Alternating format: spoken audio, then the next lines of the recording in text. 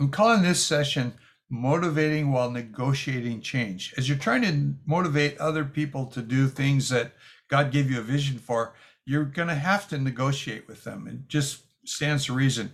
You're going to have some people who are really going to go for it in the beginning. You're going to have some people who are going to fight you, and you're going to have some people who are going to go, well, I'm just not so sure about that. And so the first little bit of advice here is don't fight conflict when it arises, because it will arise. Negotiate it. I've seen people who just all they want to do is get in the arena and fight. I was one of those. When I was young, I was so afraid of confrontation. And then when a guy that I hired, who I was intimidated of, kind of bullied me into confronting people, anytime I'd be whining about something somebody did, he'd go, well, what did you say to him? And it's like, oh my gosh. And so I just went for it. And for a little while, I was a tiger, a bad tiger, and it wasn't a good thing. I finally learned to calm down and not be fearful, which is what the guy Don taught me, but to negotiate rather than to always confront over everything. So the thing that we need to realize going into this session is when conflict appears to be over an immediate issue, it is more often due to the fear of change itself. People are afraid of change. What's it going to do for me? What's it in it for me? How is it going to hurt me? How's it going to upset my life cycle?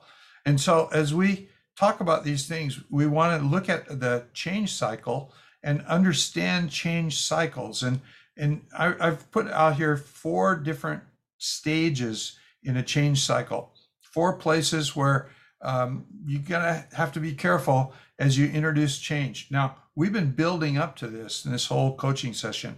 And so here's the assumption that you got the values in place, that you've got a few hardcore people who are really on your team, but now you're at the point where that you're trying to go a little broader. Now, maybe this is, a third of your church, maybe it's something you're doing with the whole church, but you're broadening the base.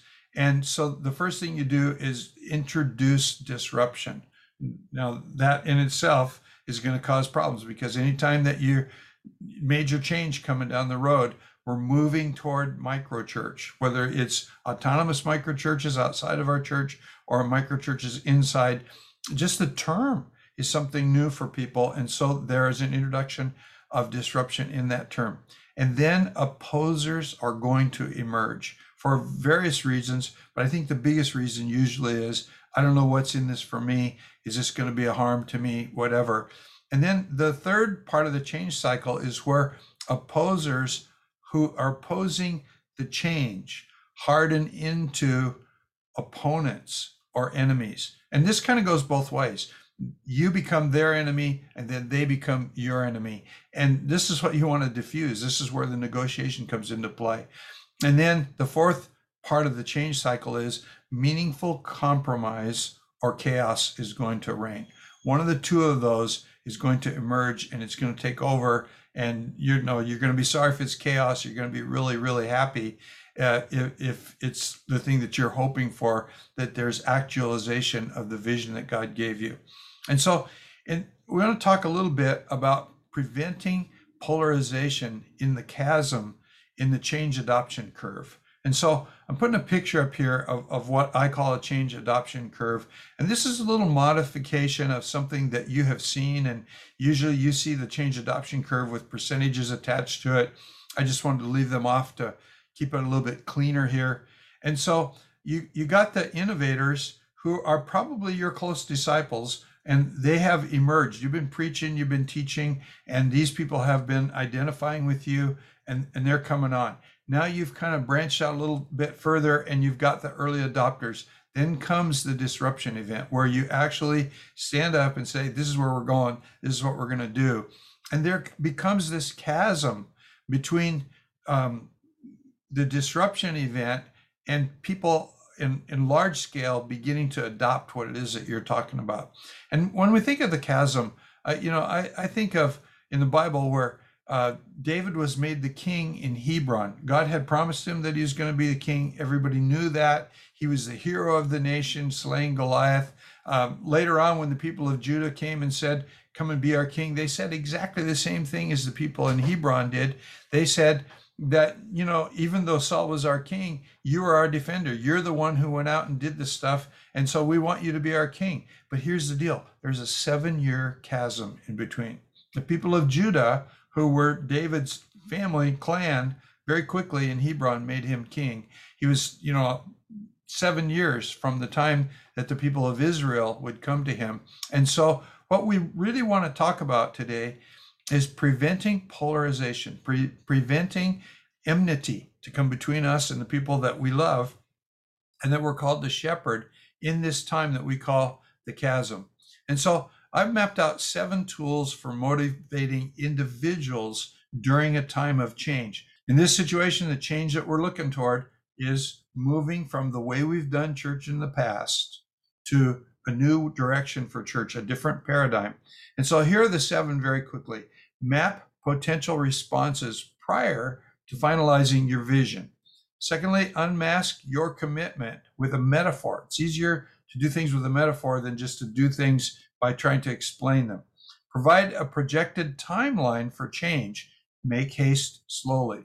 Understand the how will this affect me concerns of your people. Address your opponent's concerns privately, then gather and spread any support that you might glean from your opponents. And finally, marginalize underminers and those people who are totally unwilling to move. So let's just talk about this one at a time, and we'll kind of expand. The first thing that I've always done, particularly when for us, it wasn't hard to move to what we call micro churches because we were in such need the first time that we did it. When I started the church in Honolulu, it was a given. We had 3 micro churches before we ever met on a Sunday, and we were 3 weeks into those 3 groups. But as I'm looking at change, for me, the biggest problems were usually related to a building fund. Raising money was always a big thing. And then actually moving onto the property. Once we got the building and we built it, there were people in the public school services who didn't want to move.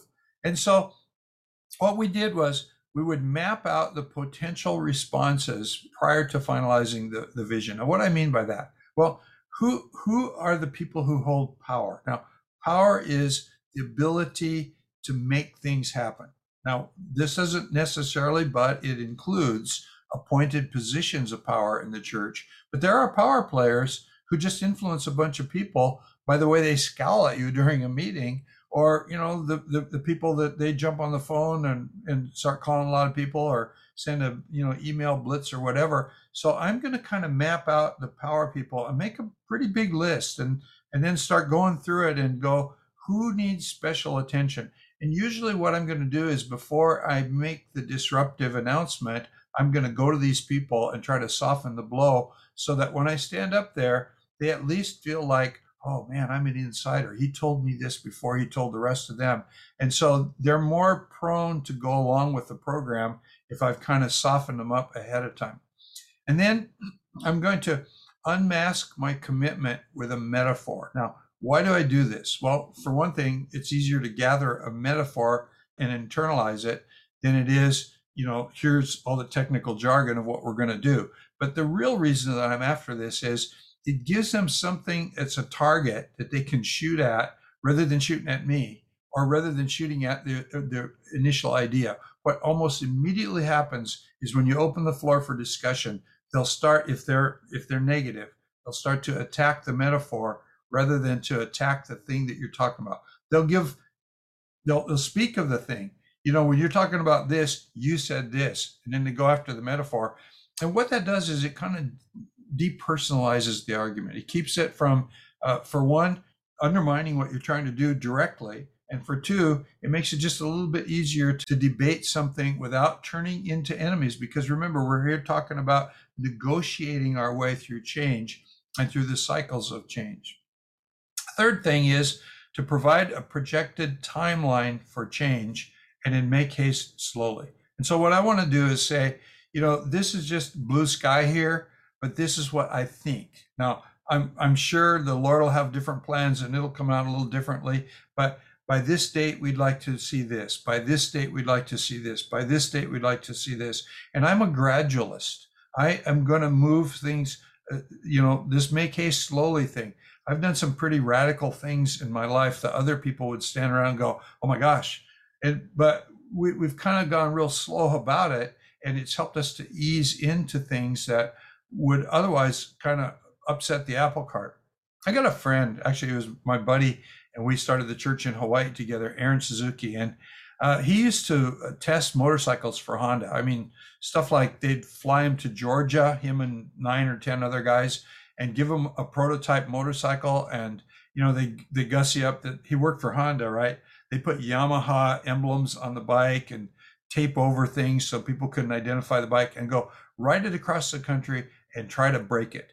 One of the other things that they would do is rent, it's out of business now, but Riverside Raceway, a racetrack, for 4 or 5 days. Numerous times they did this. Just go out there and drive the bike as hard as you can, try to break it. And then because you're kind of a hot rodder, that's why we hired you, you fix it. And then the real engineers will know how to go in and imitate what you did and fix the bike. Well, I took Aaron skiing, and because he was riding motorcycles and fast motorcycles, and I thought he's just going to be a go for it skier. We were on the bunny slope all day.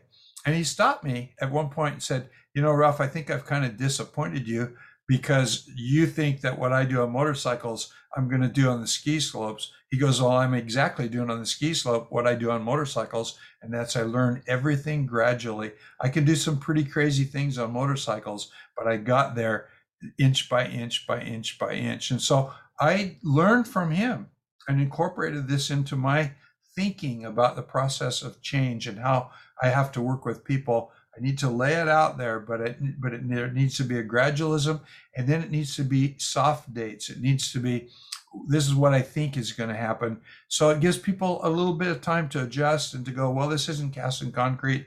Then I don't have to make my opinion cast in concrete either.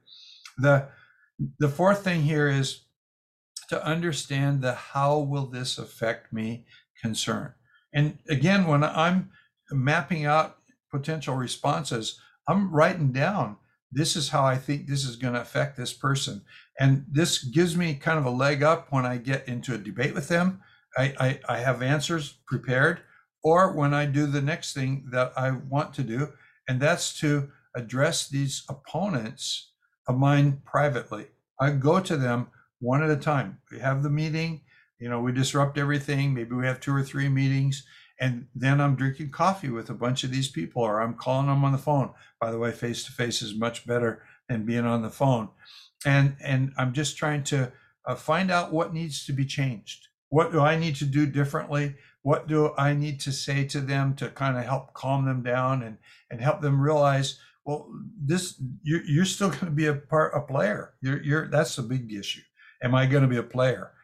Because usually the people who are going to turn into your opponents are people who have leadership qualities and they have influence in the congregation, and they're fearful of change undermining their influence, and that's a big deal to them.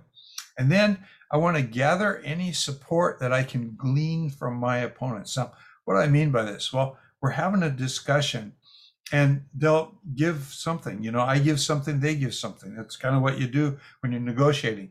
But what they gave, I'm going to take note of. And then when I go talk to the next opponent, I'm going to go, well, such and such said this. When you talked to him? Yeah. 3 days ago, we're together and he's got issues, but this is what he said. And I'm not lying. I'm not making something up. I'm just spreading the good news. And the more that I spread it, the more I'm beginning to build and negotiate momentum into what it is that we're trying to do. This works very, very well. It has worked for me over the years. I had 2 ladies in the church that didn't like each other. And I started, this is way back in the days when you made house calls as a pastor. And I was a youth pastor at the time. And I'd go eat food at one lady's house and drink coffee. And I'd go to the other lady's house and eat what she baked and drink tea. And then I'd start talking about each other when I was with them. And I'd get them to say one positive little thing about the other person. And then I'd go to the other person a couple of weeks later and say, she said this about you. Really? And then I got those ladies to end up, they didn't become best friends, but they stopped being enemies. The last part of this is to marginalize the underminers and those who are totally unwilling to move. How do you do that? Well, I think that if they're an underminer, you're in a position where you can stand up in front of people in the church and on a Sunday morning and say, I heard this week. And you're not saying who said it or anything about that person. It's just, I heard it. And then you can make some goofy little remark to just kind of, kind of chalk that off as stupid. And I recall there was a time when I was preaching on tithing. And I've had some very good experiences preaching on tithing. I don't know how to raise money, but I do know how to preach tithing. And I had a congregation that's full of tithers. In fact, at one point, the biggest giver in our church had found the Lord. First time he ever came to church, I was preaching on tithing. His wife had been praying for him forever, and I knew about it. I was praying for him. I had never met him. He shows up in the church, and it's like, oh, no, I got this tithing sermon. He accepted the Lord that day. He became our biggest giver right out the gate. So I've had good experiences preaching about tithing. So we're still in the public school, and I'm up in this really, really well-dressed couple. We're kind of a surfer church and very laid back. These people, they got the rich people suntan, and they're dressed in linens, and they're pretty cool. And they come up and they sit on the front row off to my side, where there were like 4 sections of chairs, I believe, and they're in the far left section in the front row. And there's an open door right there because we're in a public school and there's no air conditioning, and we're hoping for air to come through. And I announced that I'm speaking on tithing, and they just kind of look at each other and kind of puff themselves up, get up, make a big deal of it, and then turn and walk for that door. And so I just looked at them and I go, and the whole congregation erupted in laughter. What did I do? I marginalized them. They were on the way out the door. I didn't really care. I just, by a little bit of a sneering laughter, I marginalized them. You can do that. And then you want to marginalize those who are still with you, but they're totally unwilling to change. And how you do that is maybe give them a new job, or get them somehow out of the process that you're negotiating toward, and good things are going to happen. I think this is really crucial because I've been reading the book of Revelation lately, and we're really not unlike the Sardis church. As I start to read Revelation 3, here's what Jesus says to the church at Sardis. And I think it's important that we sort of apply this to the Church of America, not necessarily your congregation, but maybe your congregation, not necessarily my congregation, but I can look back, and I find this there. And it says, I know your works. You have the reputation of being alive, but you're dead. Wake up and strengthen what remains. Now, this reminds me of Paul's words to Titus in Titus chapter 1. He says, go back and strengthen what remains. And how do you do this? By planting churches, appointing elders. And so I think that we have made a mistake. We've gathered crowds. We haven't built churches. We haven't done the micro church thing, which more accurately reflects what I see in Acts chapter 2. We haven't done a really good job of equipping the saints to do the work of ministry, which would mean we'd be a lot better at delegating than we are had we done that. And so he says, wake up and strengthen what remains and is about to die. And that's kind of where we're at in the church in America. What remains is about to die. And then he goes on to say, I have not found your works complete in the sight of my God. Oh my goodness, what a thing to say to all of us. I have not found your works complete in the sight of God. There are big gaping holes in Ralph Moore and the ministry that I've had over the years. I can tell you everything that's wrong with the Hope Chapels, and if I could go back and do things over, I'd do a better job. But I think I was more on track than the people who were driving the seeker-driven movement, because we were making disciples who made disciples, and we were intent on planting churches. We foolishly thought this was something special for us to do and that we were some kind of hot rods over it. And we didn't understand this is really the mission of the whole church. I understand that now. And I think there's a lot of people who need to hear this. Wake up and complete the works that God gave you. And he says, remember then what you have received and heard. And this is the problem. We're reading all these church growth books. We're not remembering what we've seen and heard in the Bible. And then he says, keep it. In other words, do what the Holy Spirit's telling you to do and repent. Change your behavior. And then he says, if you'll not wake up, I'll come like a thief, and you'll not know at what hour I'll come against you. I look at the pandemic and what's happened during this whole time, and I think it's just a warm up. As I read through, I've been in Kings and Chronicles lately, and I see the warnings that God gives to the people of Israel and then to the people of Judah. And he warned them over and over and over that I'm going to come and I'm going to take you guys away if you don't get serious. And it feels like the disruption that we had during COVID was a little warm up. The big fall off that we've had in church since the 1950s, huge things are happening, and we're kind of sleeping right through them. Pastors are leaving the ministry like crazy now, post-pandemic, and we're kind of missing the boat here. We need to wake up and strengthen those things that remain. And how we do that? We make disciples who make disciples, and we multiply churches that can multiply churches, whether they are mega churches or micro churches. We just get in the process and do the thing. And then he says this, yet you still have a few names in Sardis, people who have not soiled their garments. They will walk with me in white, for they are worthy. I think that's talking about people like you guys that are listening to this, who have actually waken up and clued in and are doing the thing that Jesus asked them to do, or at least attempting it. And that's why we're together talking about these things. And then the one who conquers will be clothed thus in white garments. I will never blot his name out of the book of life. I will confess his name before my Father and before the angels. And then the last thing he says is, he who has an ear, let him hear what the Spirit says to the churches. It's kind of a message to the church in America. It's a message to you and to me, certainly to me. Wake up, strengthen what remains, do a better job. Don't quit. I'm an old man, but I'm not about to really retire because I feel like the Lord has a call in my life and I need to fulfill that call. One of the last things that I want to talk about while we're talking about change is motivate people to maximize mission while minimizing maintenance. Motivate people to maximize mission while minimizing maintenance. What do I mean by that? Well, quite often when people have fear and they're fearful of change, they're fearful of what I'm going to lose, then they just begin to dumb down whatever it is that you're trying to do. And so not much gets changed. And we always kind of find ourselves coming back to maintaining status quo. And so when I say maintenance, I'm not talking about, cleaning the church toilets. I'm talking about maintaining things the way that we have become comfortable with them.